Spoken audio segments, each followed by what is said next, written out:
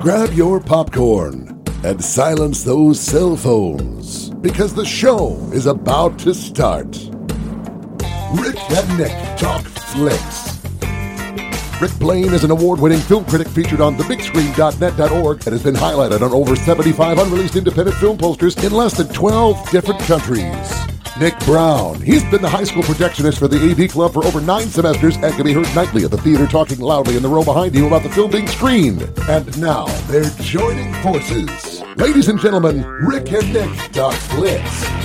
Well, the hiatus is over. We are finally back in a newly carpeted setup and happy to be with you for Rick and Nick Talk Flicks. I'm Joel Hooper. I'm Dave Brooks. It's dark in here. Yeah, it's black walls. Much darker. Yeah, much darker in all of the rooms now. We've got newly carpeted floor as well. What all of that has meant, though, is that recording a podcast episode has been a little difficult to do. But we're glad to say that we are back and in studio and ready to rock with you today. So welcome to the show.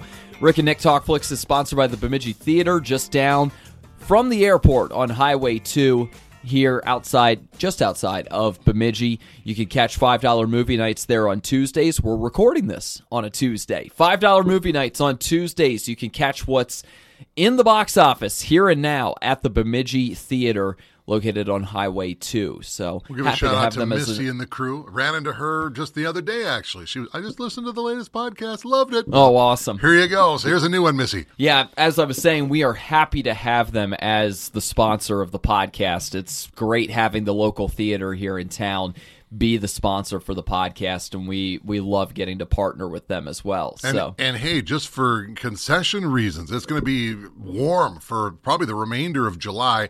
They have ices and ice-cold beverage and shaded air conditioning entertainment. What a great spot to escape some summer heat. They make it comfortable there to catch a movie. That's right. Well, Dave, we're back. At long last, we are back and able to do an episode together. I have missed you so much. I don't know if I'm quite as tearful about that, but I've missed you too, buddy. I'll take it back then. I'm fine to see you, but, we're good. The emotion is nice, though. I mean, that's nice that it meant so much to you. But we're back. We've got plenty to share about today, plenty to get into and talk about. We're also kind of still surveying how the movie scene is looking here as we're in the middle of summer, checking out how things have been playing out. I mean, we did our review on Top Gun Maverick, and the movie continues to just be a phenomenon and a huge hit. It is maybe the movie of the year. You were asking me, what's going to give Top Gun Maverick a run? Well, there are a couple of things that could. In particular, that Avatar sequel at the end of the year might give it a run, but right now it's the movie of the year when it comes to the kind of business that it's done. It's just been a smash hit of smash hits. Yeah, they have also delayed getting it onto streaming platforms, and I know the Paramount Plus wanted to get it on real quick. But they haven't. It is still exclusively in theaters and is pulling in money. You got to give a shout out not just to this movie, but also Sony. A lot of their movies that have come out have really kind of, the people that were saying, well, movie theaters are done, it's over. Well, clearly that death has been exaggerated because this and others are showing that is not the case even close. Everyone is going to see this and not just see it once, see it again and again and again. So this is very, very good. Clearly, there is an audience for good stories to be told. What a shocker. Yeah. And then there are some surprises that they're not going as gangbusters as people thought. I mean, the MCU has been the box office champion for the last several years, for the most part, Avengers movies. And now, Spider-Man No Way Home did great. Doctor Strange did great. Now comes Thor: Love and Thunder. It's okay, but it's not doing super, super hot. I mean, it's not a bomb by any stretch, but it's not making the money that people were thinking, oh, this is a shoe and it'll make $1 trillion, and it's not making that number. It's not making Top Gun money. Not resounding business. No. And here's the thing, though. It comes at the end of a stretch that you just described, Dave, of 3 different movies within the Marvel Cinematic Universe that have been out in the last 7 or so months. And there is fatigue, I think, that is attached to that. There is fatigue for moviegoers of the casual sort, Marvel fans are going to go. Yeah. They're going to go. They're going to check it out. They're probably going to enjoy it regardless. But what about for the everyday moviegoer, the person who maybe is making some selective choices here in terms of what they want to go see? All right, I've been to a superhero movie back during the winter. I've been to one in May when Doctor Strange came out. Do I want to go to another one again? Do I want to go see another one that's in the Marvel Universe again? I think that's what we're seeing a little bit of here. I'm hearing a couple of criticisms, though, too. Chris Hemsworth is a great actor, and he's got great comedic timing. Now, the first Thor movie, he's pretty straight as far as his character goes, but as they discover, this guy's really funny if you let him be funny. Thor has become more of a comedic, I don't want to say sidekick, but he's more of a comedian in a lot of ways. Oh, yeah. They've certainly worked it into the character, and that's not a bad thing. But they're also some of the criticism I'm hearing is that the stakes don't seem to be lofty. It's more of a comedy than anything else. Yes. The other thing is very similar to Ragnarok, from what I've heard. Yeah, but Ragnarok was like the ultimate road trip movie in a way, and now this one is. I hear it's good and people are enjoying it, but it's not lofty, it's not heavy, it's very funny, which is good, but they didn't go to see a comedy. They went to see something that's got some action, that's got some comedy, that's building towards something, and that's the other criticism, and we'll kind of have this segue into our main topic for today. There isn't a shared storyline really along the MCU movies where before you had the Tesseract and then you had this. And the fractured universe seems to be the multiverse is not the storyline, but it seems to be the MacGuffin that's going on right now. All the Spider-Man converging in No Way Home. Doctor Strange, of course, really exploited that. I haven't seen the new Thor movie, so I can't tell you if we're touching with the multiverse. But it doesn't feel like Phase 4 of the MCU is really building toward anything. You definitely got the sense in Phase 1 that we're going towards something, and you knew this Avengers assemblage was coming, and that was building towards something, and those were building towards something, but you're not getting the impression that we're building to anything now. Stories are still being continued. I mean, we most notably have seen that with Wanda Maximoff, Scarlet Witch. We see that from going from where she was in WandaVision and that limited series to what happens in Doctor Strange and the Multiverse of Madness. And you're seeing character arcs continuing. You're seeing portions of stories continuing. You're even seeing heroes versus villains kind of stories that have developed along the way, which is what we got here in Thor. But all of it doesn't have a really overarching purpose. What's the point here? What exactly are we building to in terms of the larger scale story? Yeah. That's much harder to figure out right now. There's shared history. It does not seem like we're building toward a shared future. Now, the Guardians of the Galaxy are in this new Thor movie, so there's that. But again, at the end of the last Avengers, Thor just hopped on their ship, and well, you knew they were going to be together, so okay. But are they coming towards something together? All of them is Wanda and the Guardians and so on. They've said they're not going to do another Avengers movie because there's no Tony Stark, there's no Scarlet Witch, or there's no Black Widow, and so on and so forth. So they're getting away from things. There's a new Captain America, but they're not coming to any kind of combining down the road, or at least there's no hint of that. Right. So there's no shared storyline other than something in the past. Well, the Blink was a big thing. Well, yeah, but that was before. What's coming up? Where are we going to meet this threat? And we can't do it alone, so we need to do it together. You're not having that come up. Thanos isn't coming back, as far as we know. So maybe that's it. Maybe it's fatigue of the franchise. Maybe it's like, back in the day, Westerns were a big, big thing, and then they kind of had their day, and then they kind of went away. Maybe superheroes are like, well, if it's not going where I want it to go, what's next? What's on the other channel? Flip. Well, Maybe. There are two things that stand against that in some ways. Number one is the fact that we still have these individual stories that can be told and that are cropping up in different ways across the MCU. So you've got those to be able to bank on. The other one is the presence of the multiverse. And if there's going to be any sort of pathway forward here for Marvel, it feels like the multiverse presents a wealth of possibilities that could come from it in terms of timeline, in terms of where you would go, what you would want to do with it. Now that they've delved into the multiverse a little bit more, it seems like that's where there's a pathway to go here. And I guess I'll add a third item, too. and this goes back to the individual character stories, you look at the properties that are still to come within the MCU. And by the way, I mean, we mentioned earlier about the fact that maybe Avatar will make a run at Top Gun Maverick. What about the Black Panther sequel? What about Wakanda Forever? Maybe that is going to be that kind of huge story and huge movie at the end of the year as well, because there's a lot even just away from the story itself that is attached in with this movie, of course, with Chadwick Boseman's passing. And what happens now with that franchise, I think a lot of people are going to come out in droves to see that. Curiosity, if nothing else. Curiosity, and because the first one did so incredibly well. It was a phenomenon, and now it's a question of how is this one going to follow that up? So the MCU rolls on. It just is on a much more individualized basis right now, is what it's looking like. Yeah, it's interesting. And, you brought it up real quick, so maybe we'll kind of segue just a little bit. When Top Gun Maverick was about to come out, they were naysayers. Well, it's been a million years since the last one, and it's not 1986 anymore, and Maverick should be grounded. It's not. Well, now it's going down as it's the number one movie of 22 thus far. And it could very well hold on to that number. It's clearly one of the more higher-grossing movies, pandemic or not pandemic. It's clearly up there in numbers in a major way. Well, now there's pushback against the new Avatar movies. Now, Avatar 2 and 3 have already been filmed, and they're coming out, and there's going to be a 4 and 5 that they haven't filmed yet. But a lot of, I don't know. Avatar kind of jostles back and forth with Avengers Endgame as the highest grossing, most successful, and highly reviewed movies ever of all time. And that didn't happen by accident. Transformers Revenge of the Fallen is one of the higher grossing movies of, 2006, whatever year that came out.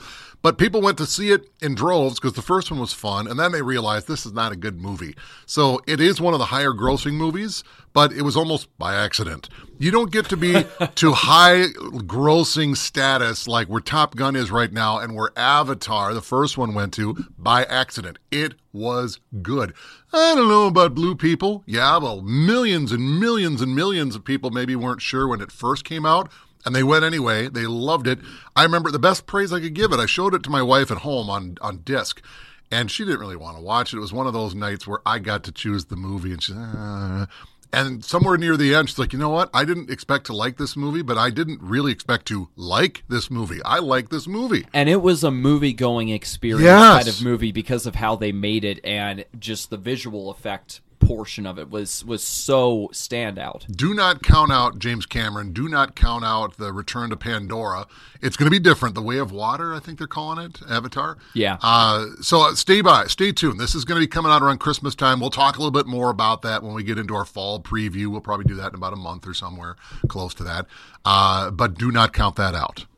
You'll notice a distinct theme to the topics that we talked about to sort of kick off the show today, and that a lot of them are franchise related, and that's because we are delving back into talking about franchises today. We've got kind of our own mini franchise within Rick and Nick Talk Flicks regarding talking franchises, because it's been a topic in the past. We've discussed franchise fatigue in particular in the past.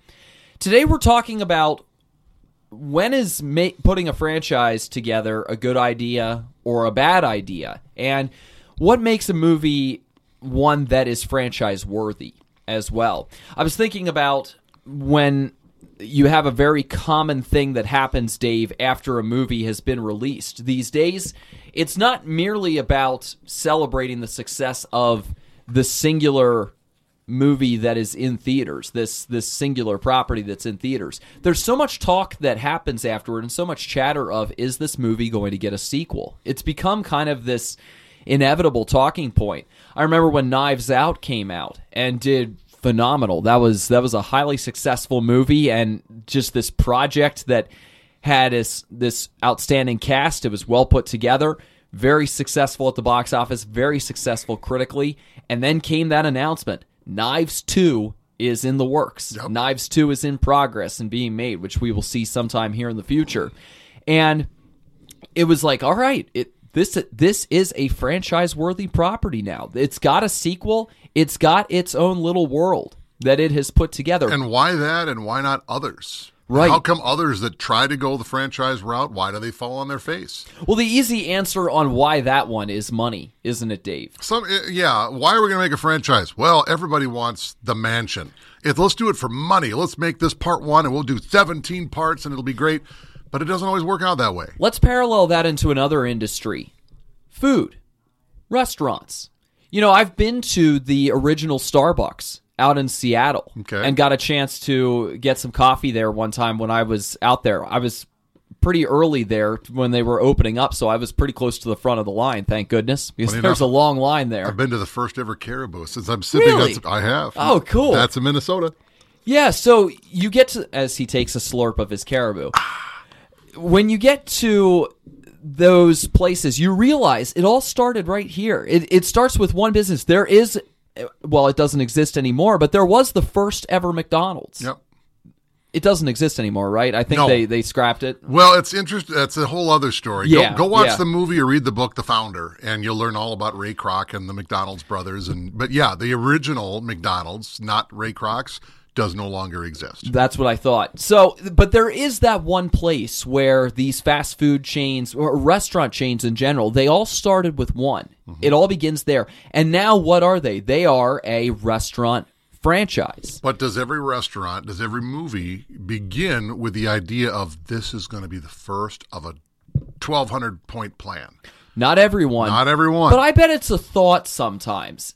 And yet, when it gets to the box office, when it is there in theaters, and if it's doing successful business for you, I mean, that's where the conversation naturally begins, doesn't it? And you can't help but wonder, is there more to this story? Is there more that we could pick up? Are there threads that are here that could lead to more? But well, it's like to go with your restaurant idea. When you're eating and you finish what you've taken and you're still kind of hungry, you want a second helping.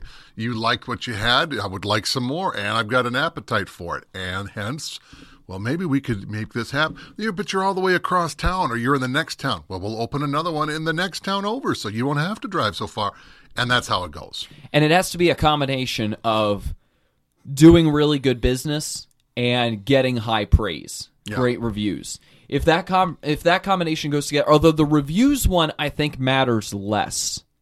If you have people who come strongly to go see your movie, you've got something in terms of a potential sequel. But like, think about some of the animated movies, Dave, that have become franchises. Like with the first one, some of them, it's not like they've been resounding critical successes, but they've been resounding enough box office successes with their target demographic that they've gone, hey, we could do something with this. And maybe critically they were pretty well liked. Maybe not this is one of the best movies ever made, but pretty well liked critically, enough to go, I think we could make something out of this. There's exceptions to all those rules. You can look at, say, I'll give you an example of two different directions here.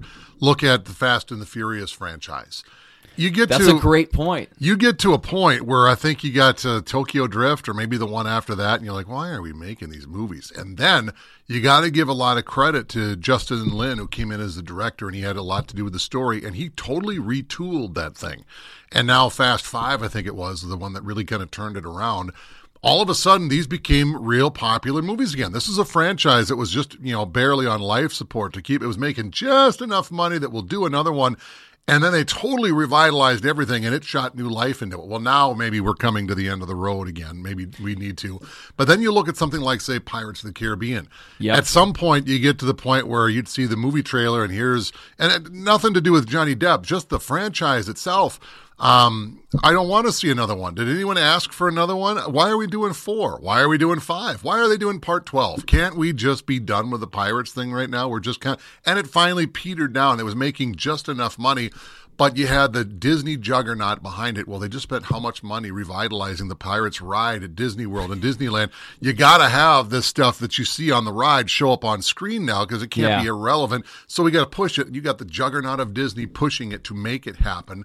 And so on and so forth. Universal and making the whole big thing, you got to make Harry Potter work, and so on and so forth, even though it's kind of done. Fantastic Beasts really isn't really taken off at the box office, but they got the whole section of the theme park. You can't make it irrelevant right after you build it. You got to keep it going. So why do it? Money. Money. That was perfect. Money. Yeah, it really is. It depends on money. Money makes all of this go around. It makes these projects go. It makes future projects elsewhere go. That's kind of the sad truth, because I wish I could say that it was narratively based. I wish I could say that it's all based around the fact that they've got this huge story, this grandiose story that they have a whole lot to tell about, but it doesn't really work that way. It's not as pure as we would like it to be, in terms of the story has more to it, and we're going to have another movie to tell with it. It's, if the money is there, yeah, we can find some story threads. We'll get writers in the writing room and we'll put something together that'll work. But that's not, there's for every one of those that works, you might get one out of a big bunch that actually kind of works. For example, you hear about like Hasbro or Parker Brothers or something. They're going to sell the rights to a board game to Hollywood to make a movie version of it. What? Why? Remember Battleship? Battleship comes to mind. What? But then you get the offshoots like Clue. That was a great movie. And to the point, the talk is Ryan Reynolds is circling about doing another Clue movie. That could work. Have you seen the first one, the original? Yes. It's a great movie. And it holds up over repeat viewing. It's a cult classic. Yes, absolutely. It is at breakneck pace. And there's so much funny. It's almost like watching a Naked Gun movie. You can watch that movie 5, 10, 20 times, and you're still picking up on stuff that you didn't see the first 19 times. Oh my gosh, that's so fun. I never heard him say that before. It's a wonderful movie. Battleship, not so much. But why are we doing it? Because we made a movie deal, because we got money out of it. So we're going to drag this out. It's like asking somebody out on a date that you're really not interested in, but it's Friday night and you don't want to sit alone, so you're going to decide to just and do that. Nothing generally good comes out of that. We're going to over-stylize it. We're going to try to hit certain demographics. That's pretty much all the things that they did there.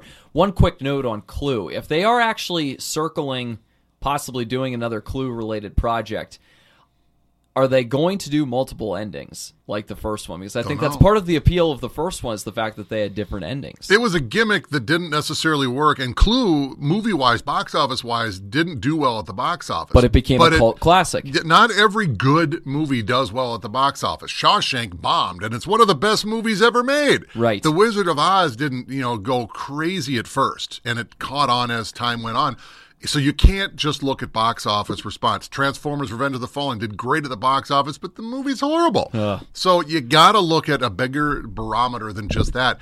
Clue was great, and it was inspired. And Deborah Hill, who had a lot to do with John Carpenter and Halloween, was largely in charge of that movie. And it was a great comedic cast.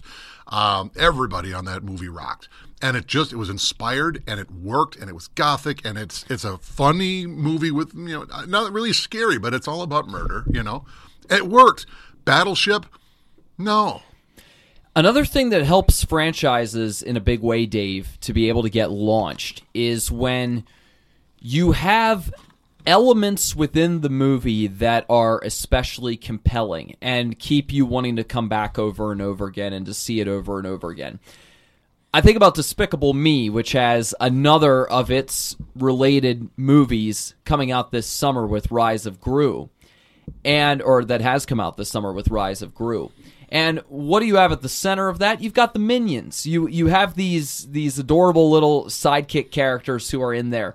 And yeah, Steve Carell voicing Gru in the first Despicable Me movie, that was a standout character and a standout part of that movie, when you've got this hardly recognizable voice of Steve Carell's that's voicing this villain character, and a different concept on the villain.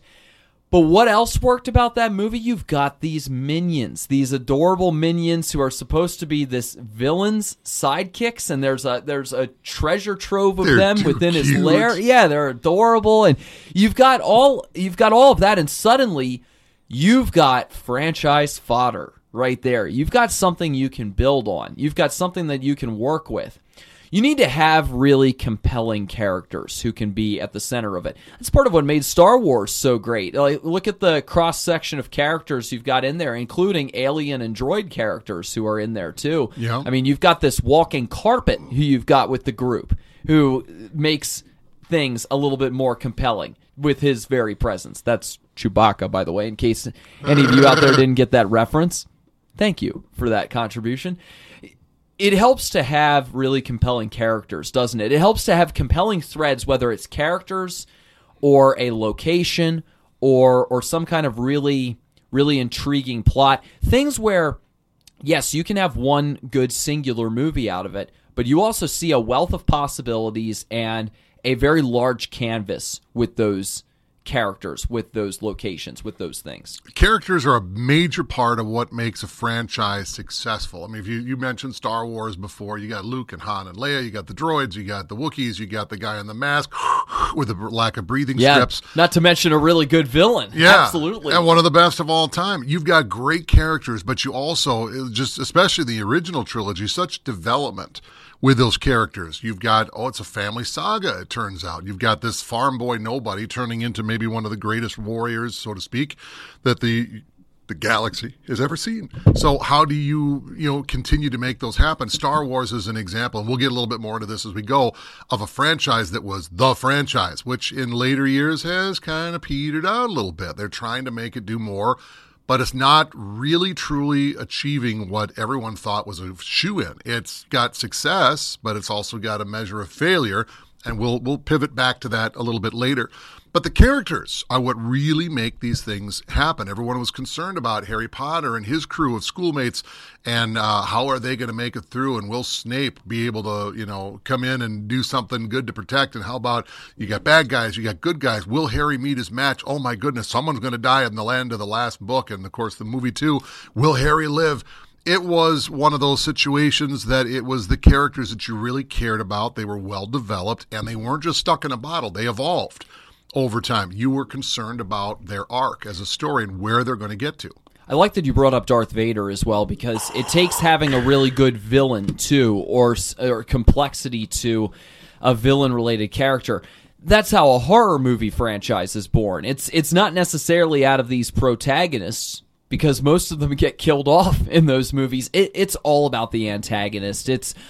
I guess I should say one big exception to that would be Jamie Lee Curtis in the Halloween movies. Very big exception to that. But the villain is so often at the center of some of these franchises as well. And you don't have to look any further than horror movies. But again, there can be good heroic characters. Ripley in the Alien movies, again, a very, very compelling heroine in those movies, and somebody who is able to stand against the really compelling villain that you've got there, which is this alien life form and all that comes with that. And that's why they went back to the well and back into space for Aliens, and continued on with that. But even there, you've got a big franchise fatigue. You've got Ridley Scott, a master filmmaker in a lot of ways, that's gone back, and he hasn't really been able to duplicate that success. I think he can make movies that are beautiful, but what's on the page, that's not, he has an input into that, but he's not a writer. He'll team up with somebody, he'll throw in ideas,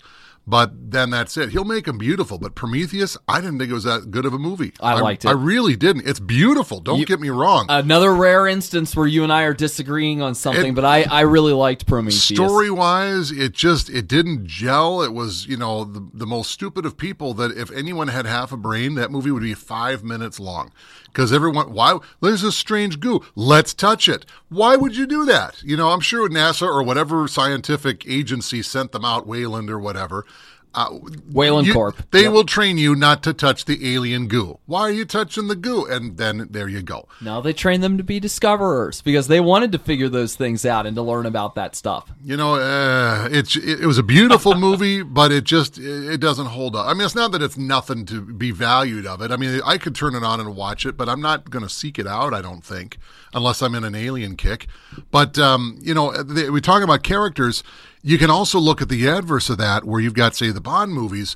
The bad guys are the central part of any particular Bond movie, but unless you're talking Blofeld, and in most of those, he's in the background. He's on the peripheral. They've kind of brought him back to the forefront a little bit more lately, but it's all about Bond. And from movie to movie to movie, generally speaking, aside from Bond and M and Q and Moneypenny, that's it. And everyone except Bond is a background character. Judi Dench was by far the most prolific M of any of those movies. But everyone before that was, here, Bond, here's your mission, off you go, and that was pretty much it with all of them. The most involved M, although Yes. Bernard Lee's M, it kind of depended on the movie if he was a little bit more involved or not, but certainly not to the extent that Judi Dench was. They were all cameos. Come on in, Bond, sit down, here's the mission, off you go. And that's it. You don't see him until maybe the last reel. Or he'd pop up on site occasionally in the midst of a mission, but it was rare. Yeah. It was all about whoever was playing Bond at the time.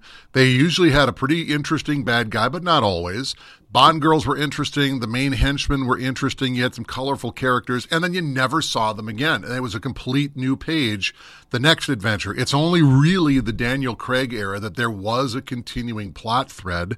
And in the last one, it was kind of clumsily all tied together with No Time to Die, so that you find out later, and Spectre too, that they're all connected. You didn't see it that really. That was Spectre. Spectre especially, but even more so in No Time to Die. They're even more connected.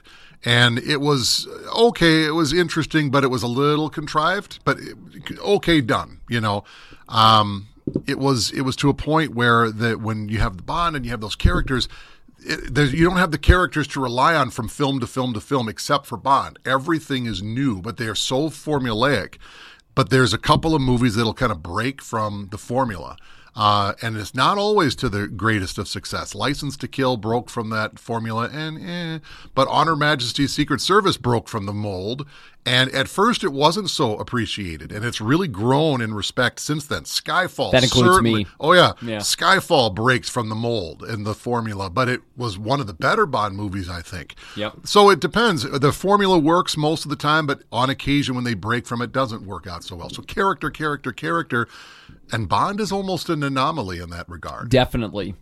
Rick and Nick Talk Flicks is sponsored by the Bemidji Theater. We're talking franchises today, when they're good ideas, when they're not so good ideas. Let's talk the good. Let's go the good, the bad, the ugly here. Well, I want to bring something up within the good topic that you actually spoke on much earlier here in the episode, Dave. Well. Because I think a lot of franchises start with really good intentions or for good reason. Like, it's generally because there has been a very, very, very successful first entry, or even moderately successful first entry, that warrants going and doing something further with it. And I say in most cases, because sometimes a sequel is a stretch, where it's like, did we really need this? And people are thinking that right away from the get-go. But what happens when you are in the midst of a franchise, I think, is very telling too. Because in a lot of instances and cases, these story arcs get started, but you reach a certain point within the quote-unquote franchise or series of sequels where you can just tell things are petering out. And sometimes you get really good sequels, sometimes it just dies right there on the sequel. Third movies are very hard to find quality in. True. Fourth movies, exceptionally hard to find quality in. I mean, it gets really challenging by that point, because how do you keep this thing fresh? I mean, even if you go further back in time, movies within a series of movies were sometimes being released at like 2 years at a time, which is kind of startling to think about. Some of the Bond movies were one a year. Yeah, early on in the franchise, they were just ripping them off. Yeah, one at a time. Don't say ripping them off. Well, you were ripping them off from the novel sources. Reeling them off one at a time is what I meant to say. But with Bond, they had some source material to go off of, and yet they were creating these original stories that came from it, though, too. True. But when you realize that they're reeling it off so quickly, sometimes you start to see how, for some franchises, they run out of steam by the time they get into those midway entries. I mean, look at the Alien movies. By the time it got to the third and fourth ones there, I mean, Alien 3, Alien Resurrection, I mean, it was just, that franchise was dead in the water at that particular point, and then got a revival thanks to going to a different part of the timeline with what it did. So, more of a revival. Like, I mean, they got a couple movies out of it. Yeah. So, but anyway, back to the point. There are those exceptions, though, where a franchise does find a second life in many ways. Yeah. You talked about it with the Fast and Furious movies, and I thought that was a great example, because Fast and Furious started that turn in a better direction. And although I still like Tokyo Drift, I mean, there were things to like about some of those other ones, but as far as a greater mass appeal, started turning things around there at Fast and Furious, and then came Fast 5, and that one really got it going the right direction. Like, hey, this is working again now. Same with Mission Impossible. They hit MI3, and then Ghost Protocol, and they got that franchise turned around when it looked like that might be dead in the water. They found a particular avenue, and they ran with it. Mad Max, Fury Road. It's almost going another direction unreal, now. Incredible. I mean, they took that franchise, which was done, and they found something that became one of the best action movies ever, and just worked on a ton of levels, and that people really, really enjoyed so much that they're like, we can do stuff with this again. Like, this really worked. Yeah, and it turns out that in the last one, the whole Furiosa character, Charlize Theron's character, kind of stole the movie from the title character of Mad Max after Tom Hardy had taken over from Mel Gibson. And now they're filming it right now, a Furiosa spinoff. It does not have Charlize Theron. It's more of a background prequel. We'll see if that works or not. But it very, very interesting. So when you bring in a new dynamic and a new character, but the whole idea of Mad Max in the first place was usually you're finding somebody trying to rebuild themselves. The first Mad Max movie was watching a decent man lose his humanity, and by the end of the movie, he almost is as bad a person, just on a general level, as all the badness around him in a term of revenge. But over the next two movies, intentional or not intentional, you're watching him build himself back into a decent man for the most part. Yeah. And then Mad Max Fury Road is a whole other thing. But yeah, definitely. And I think all of that to say that a franchise is especially to be commended and really works then too, and you can find new life out of it. You can find, if money is the quote unquote end all be all with this, you can find a new way to be able to keep this profitable and successful and something people will keep coming back to.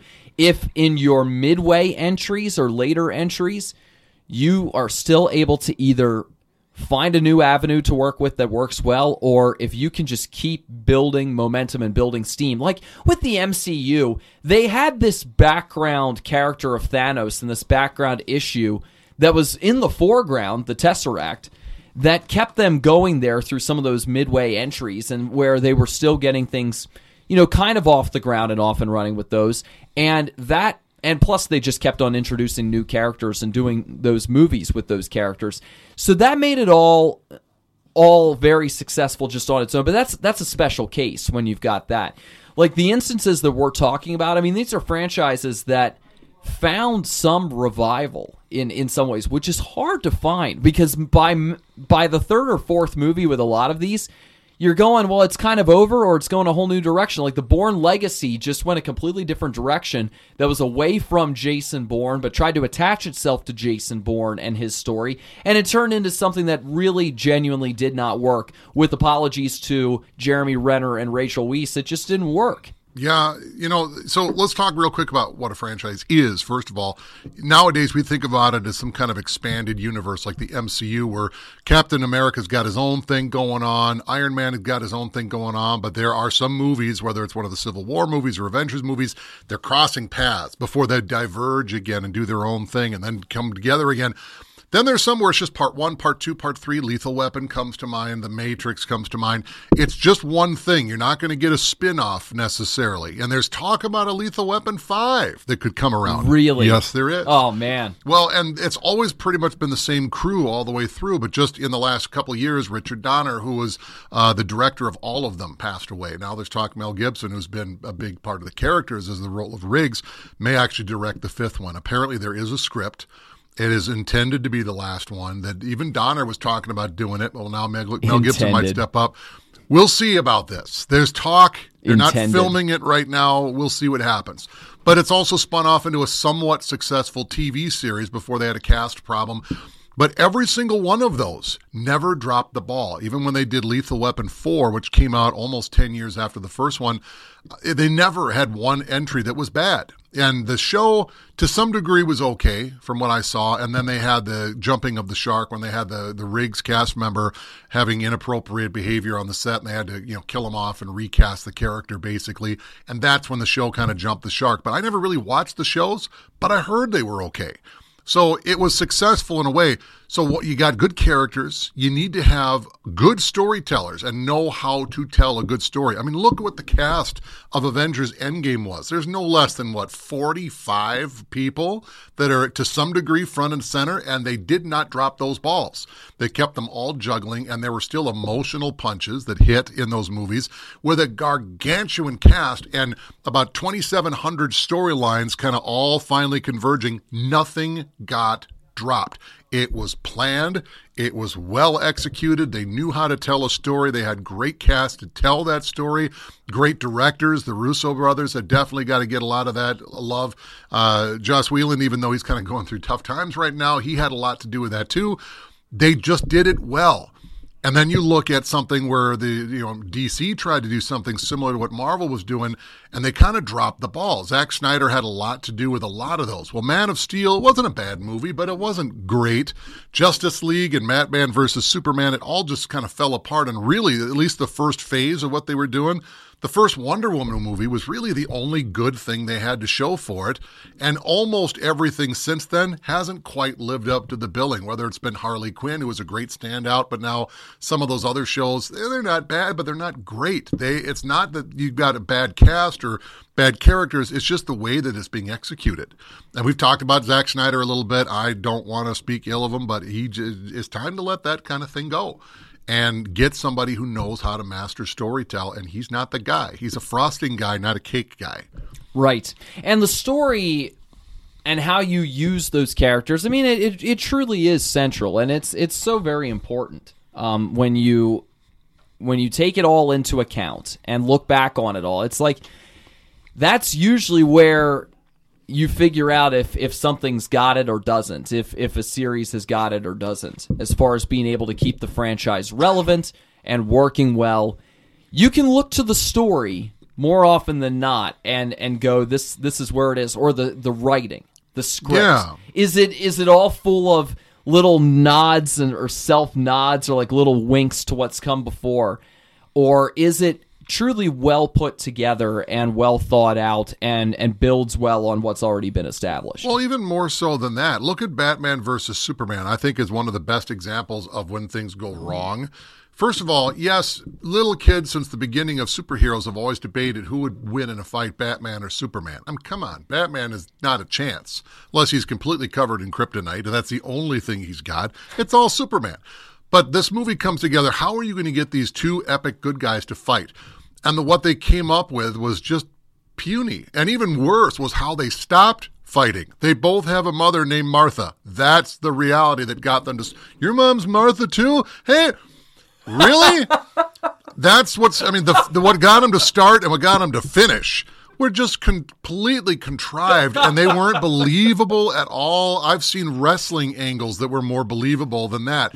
It was poorly done. That is saying something. Yes. But even more so than that, it was not faithful to the source material. Now, not all franchises are based off of something else. Obviously, MCU and DC Universe, those are all based off these long-going, characters. But if you've got something that's established, and now you're going to do another version of it, and you're going to be less true to what has come before, and you're not faithful to the subject material that it's based on, that's another big collapse where you're going to have all of it fall all down around you. So having Superman does not kill. Superman does not kill. But he broke Zod's neck in Man of Steel. And the movie wasn't bad for a lot of people right up until that moment. That is Superman making a difficult choice. And I get where the filmmakers are going, but that was like a cardinal rule that anybody that ever wrote the Superman comics, ever did a Superman show or a Superman movie, that was the rule. That was a big no, you do not break this. And they literally broke it. And a lot of hardcore Superman fans said, that's it, I'm done, I'm out. Because Lord knows where they're going to go after that. Now you've made Superman kill, who might be the first person ever in any iteration that Superman has ever killed, I think. I mean, even in Superman 2, where Zod, a different Zod, and all of his bad guys, the Kryptonian criminals, you don't really know what happened to them. In a TV version of the extended scene, you see them being in handcuffs with their powers gone, being taken away. In the theatrical version, they just kind of fall into a pit in the Fortress of Solitude. You don't know what really happened to them. Nobody dies.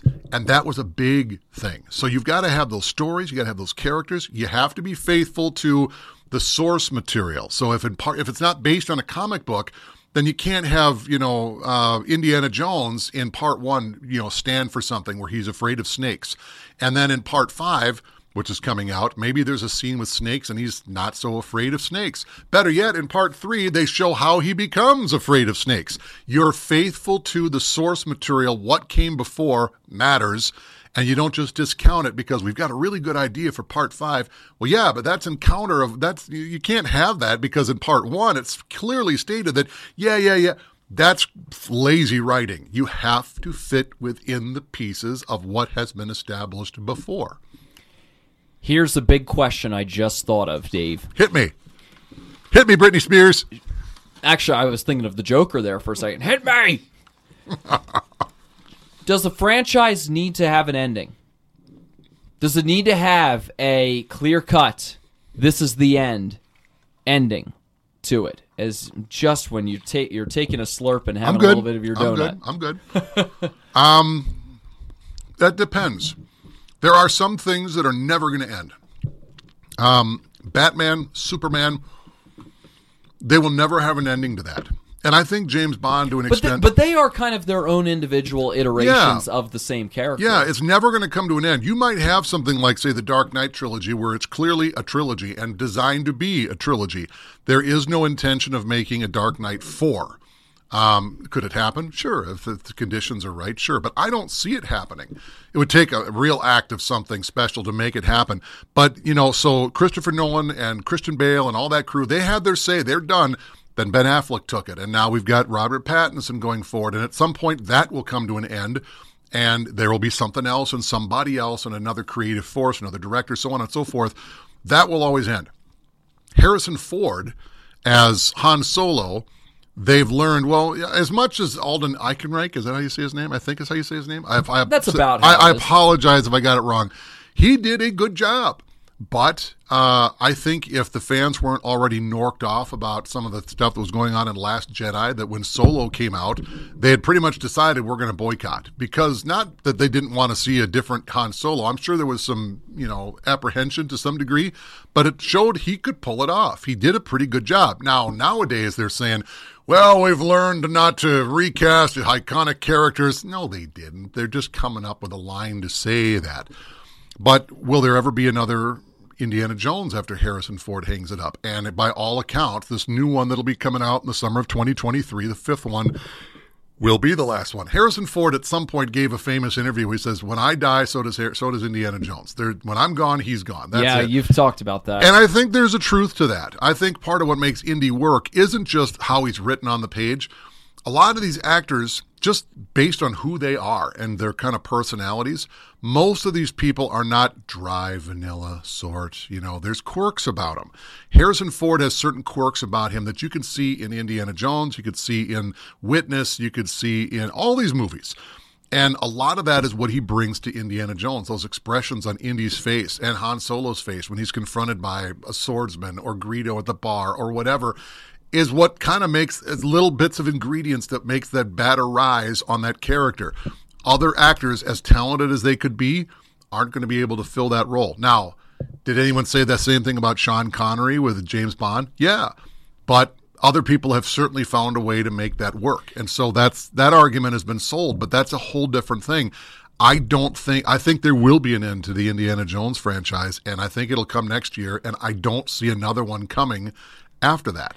I asked that question, Dave, because I think it is a problem that a lot of movie franchises run into or currently are sitting on, is the fact that you and I have mentioned just how important story is to making a franchise work really well and being good as opposed to being bad, or the ones that get revived have got compelling characters, but they've got a compelling story. They've got something that really works well from screenplay to screen.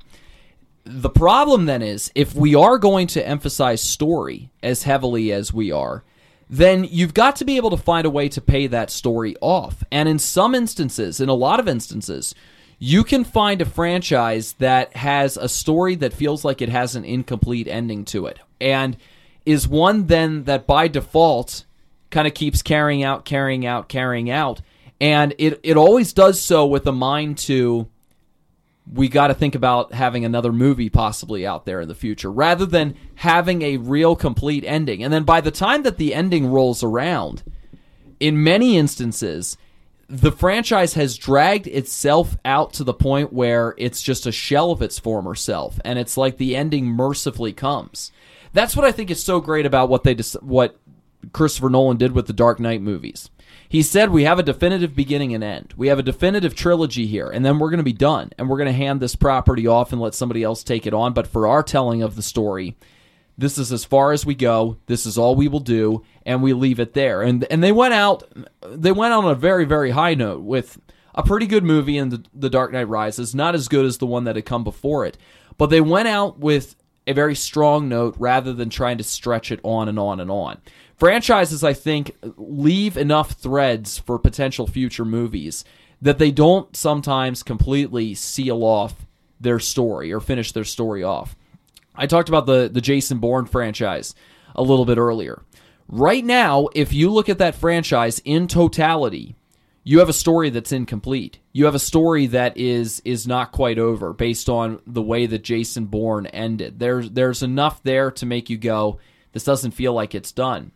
Whereas if they had ended after the Bourne Ultimatum, like I believe they should have, you have a story that yes, you could say has not concluded, but in many ways had concluded. And that even with the ambiguity, it's ambiguity that makes for a somewhat fitting way to be able to close out a character and a story. But they didn't. They decided, hey, we're going to keep going with this. We're going to attach it on in some ways to something else.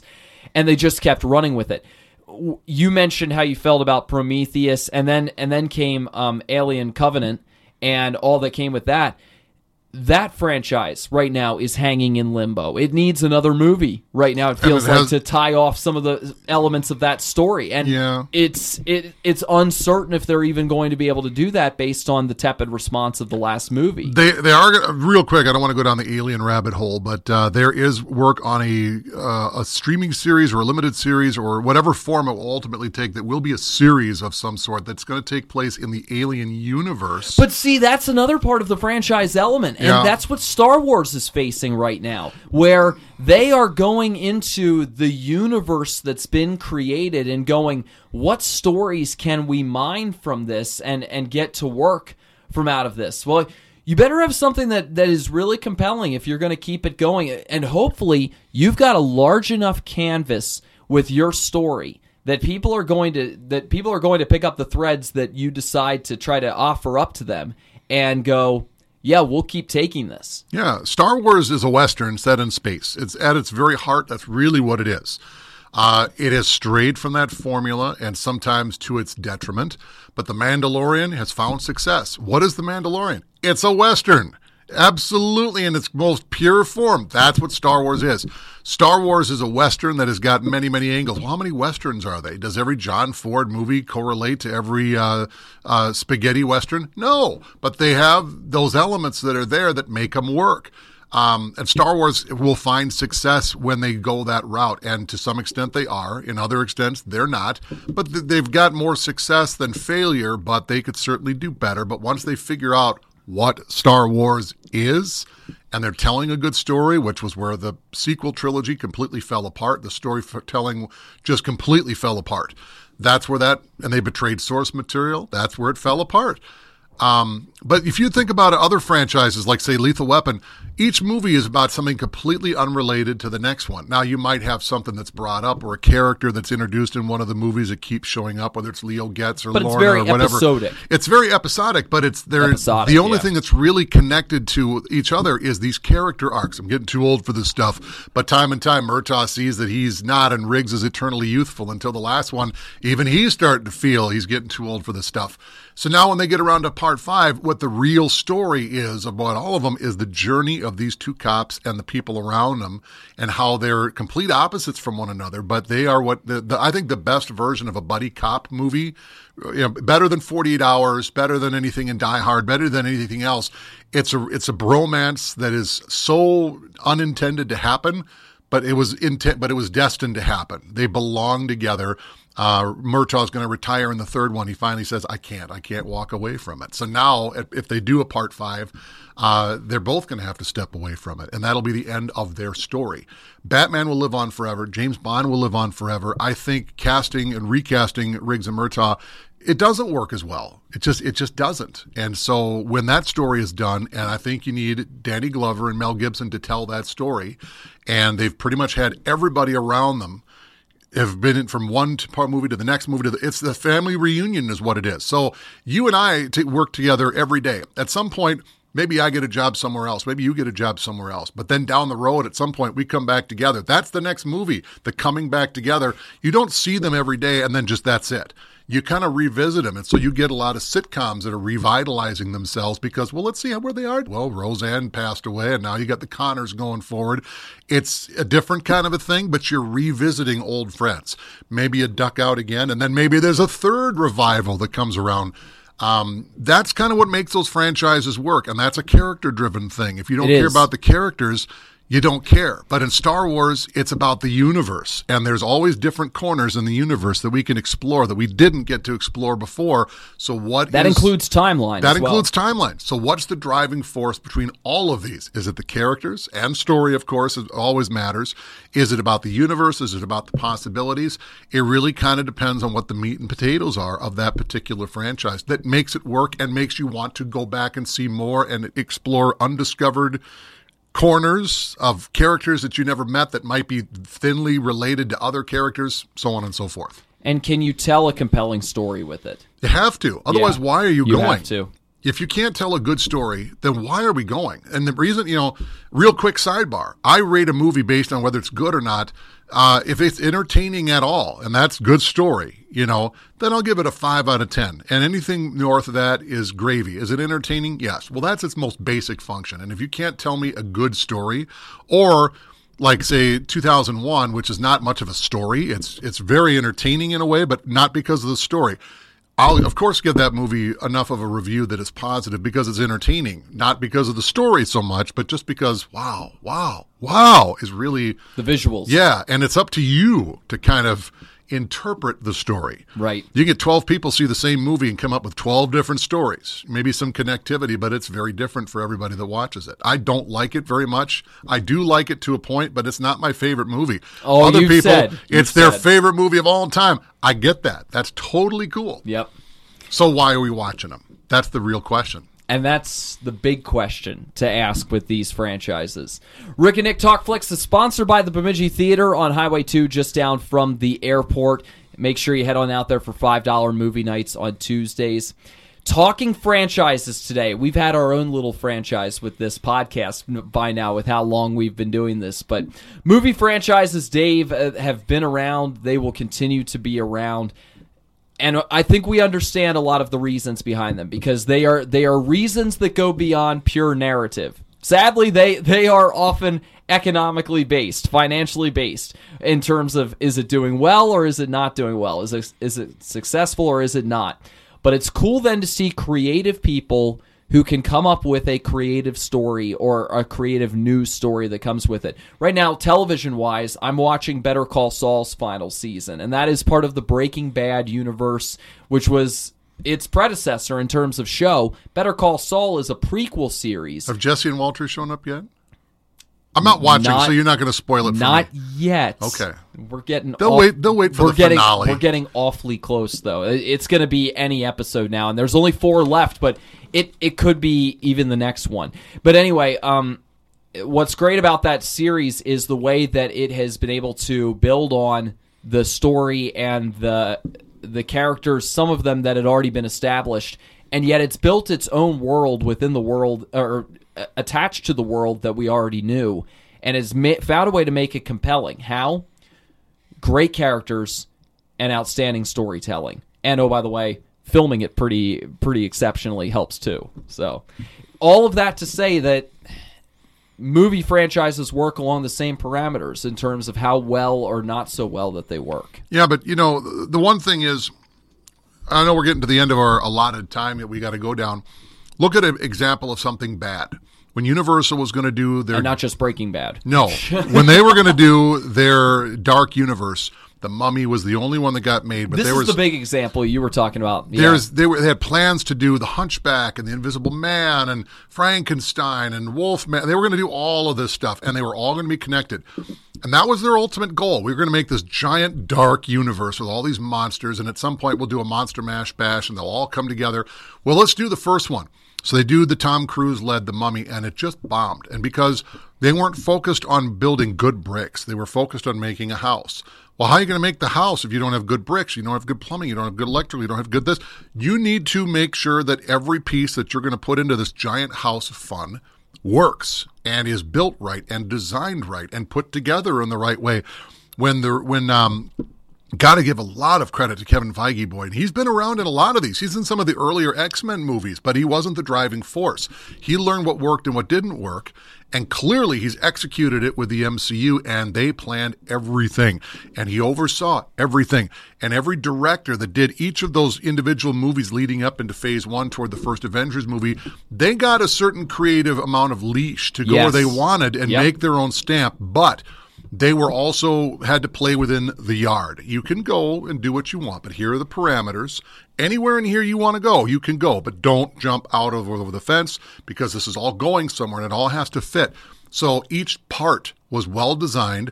How each part interacted with the other parts when they built the first level of this MCU, it all worked, and the basement was marvelous. Then they built the next level, and it was done so on and so forth. Debate rages on the fourth level as they're building the attic now. It may be a little more of a shoddy attic than parts 3 and 2 and 1, but it's good and it's entertaining and it's pretty decent. Maybe we don't love the shingles design that they've come up with, but all things considered, this is a heck of a house. And they might be building off under the garage edition now and so on and so forth. They've done it well. If you build a great movie and you really build this movie and you do it well, maybe there'll be a franchise, maybe it won't, but let's just make a really good movie and go from there. If Universal had come up with, let's make the ultimate Mummy movie, you can put in little nuggets, little threads that might lead somewhere, maybe they don't. And if you build a good Mummy movie, all right, now let's build off of one of those threads, let's have it connect, but let's build a nice story on the other end of that thread, and then we can have some other threads that maybe feed back to the Mummy or feed somewhere else. You start doing something like that and you focus on the movies and you start interacting and planning something well, then you have success. But clearly Universal, we'll just do this. They'll take care of themselves. And they didn't. You have to plan it. You have to know how to tell a good story. You have to know what you're doing. They clearly had a good cast. Everybody in that movie is a good actor, actress. It didn't work because they did it for the wrong reasons. And they did not do it well. Another reminder, whether you are at the forefront beginning a franchise or if you are in the midst of it, get it right. Get it right. And there's still time that, hey, even movie franchises can hit the revive button and they can do it right, even in the midst of it. Let me say something positive since I've said some things critical, then we can get out of here because I know you got some things going on. I would like to see Universal start again with the Dark Universe, but I want to see them do a modern take on these gothic movies and do them right. Now, some of these monsters have kind of lost their teeth over the years. Some of the things that were frightening back in the day aren't that frightening, but I think if you did it in a little more modern take, you absolutely could. And then have a retelling of, say, like the Monster Squad, where all these great monsters come together. If you've never seen that movie, I'll loan it to you. You'll love it. And there is a way to get those sharpened teeth back into Dracula's mouth and to really make this Frankenstein monster scary again. Do them individually and do them right. They can certainly cross over. They didn't do the Boris Karloff version of Frankenstein and the Bela Lugosi version of Dracula with the intention of having a meet down the road, but they did, and they made it work, and they didn't have to build toward that as the overall goal. They built good bricks and worked their way up from that. I would love to see all of them come back and interact, but they have to do it right, and they have to redesign it and get someone that knows how to tell a story. I would love to see it try again. Once again, just like with that horror movie idea you had, I think we need to get you in the writing room, Dave. I think that's what this inevitably means. Although then you may go the route of Rick and Nick, who just never show up to do this podcast anymore. But at least you're going and helping these movies. As long as you get people that are competent and know what they're doing, and you have an X amount of cooks, and that's it. You don't get all this studio interference. You get people that are capable. All right, we trust you. Do this. Make a good Dracula movie. Just Dracula. And then we'll worry about Frankenstein. And then we'll worry about the Mummy. And then we'll worry about all these other things. If you build them and do them right individually, of course you can have them come together. It's almost already built in automatically. Executive producer, Dave Brooks. No. I can see it now. I'm what they call on the model railroad set, I'm the re-railer. Just keep the trains on the tracks. Supervising producer, Yeah. Dave Brooks. Something like that. He was kind of here that one day, Dave Brooks. I don't think that'll go very well in the credits. We but don't know maybe who it this could. guy is, but by contractual obligation, we have to put him on the credits. Dave Brooks. Look for that in the future whenever the Dark Universe returns. All right, thanks for joining us for Rick and Nick Talk Flicks. I'm Joel Hoover. I'm Dave Brooks. And we will see you at the movies.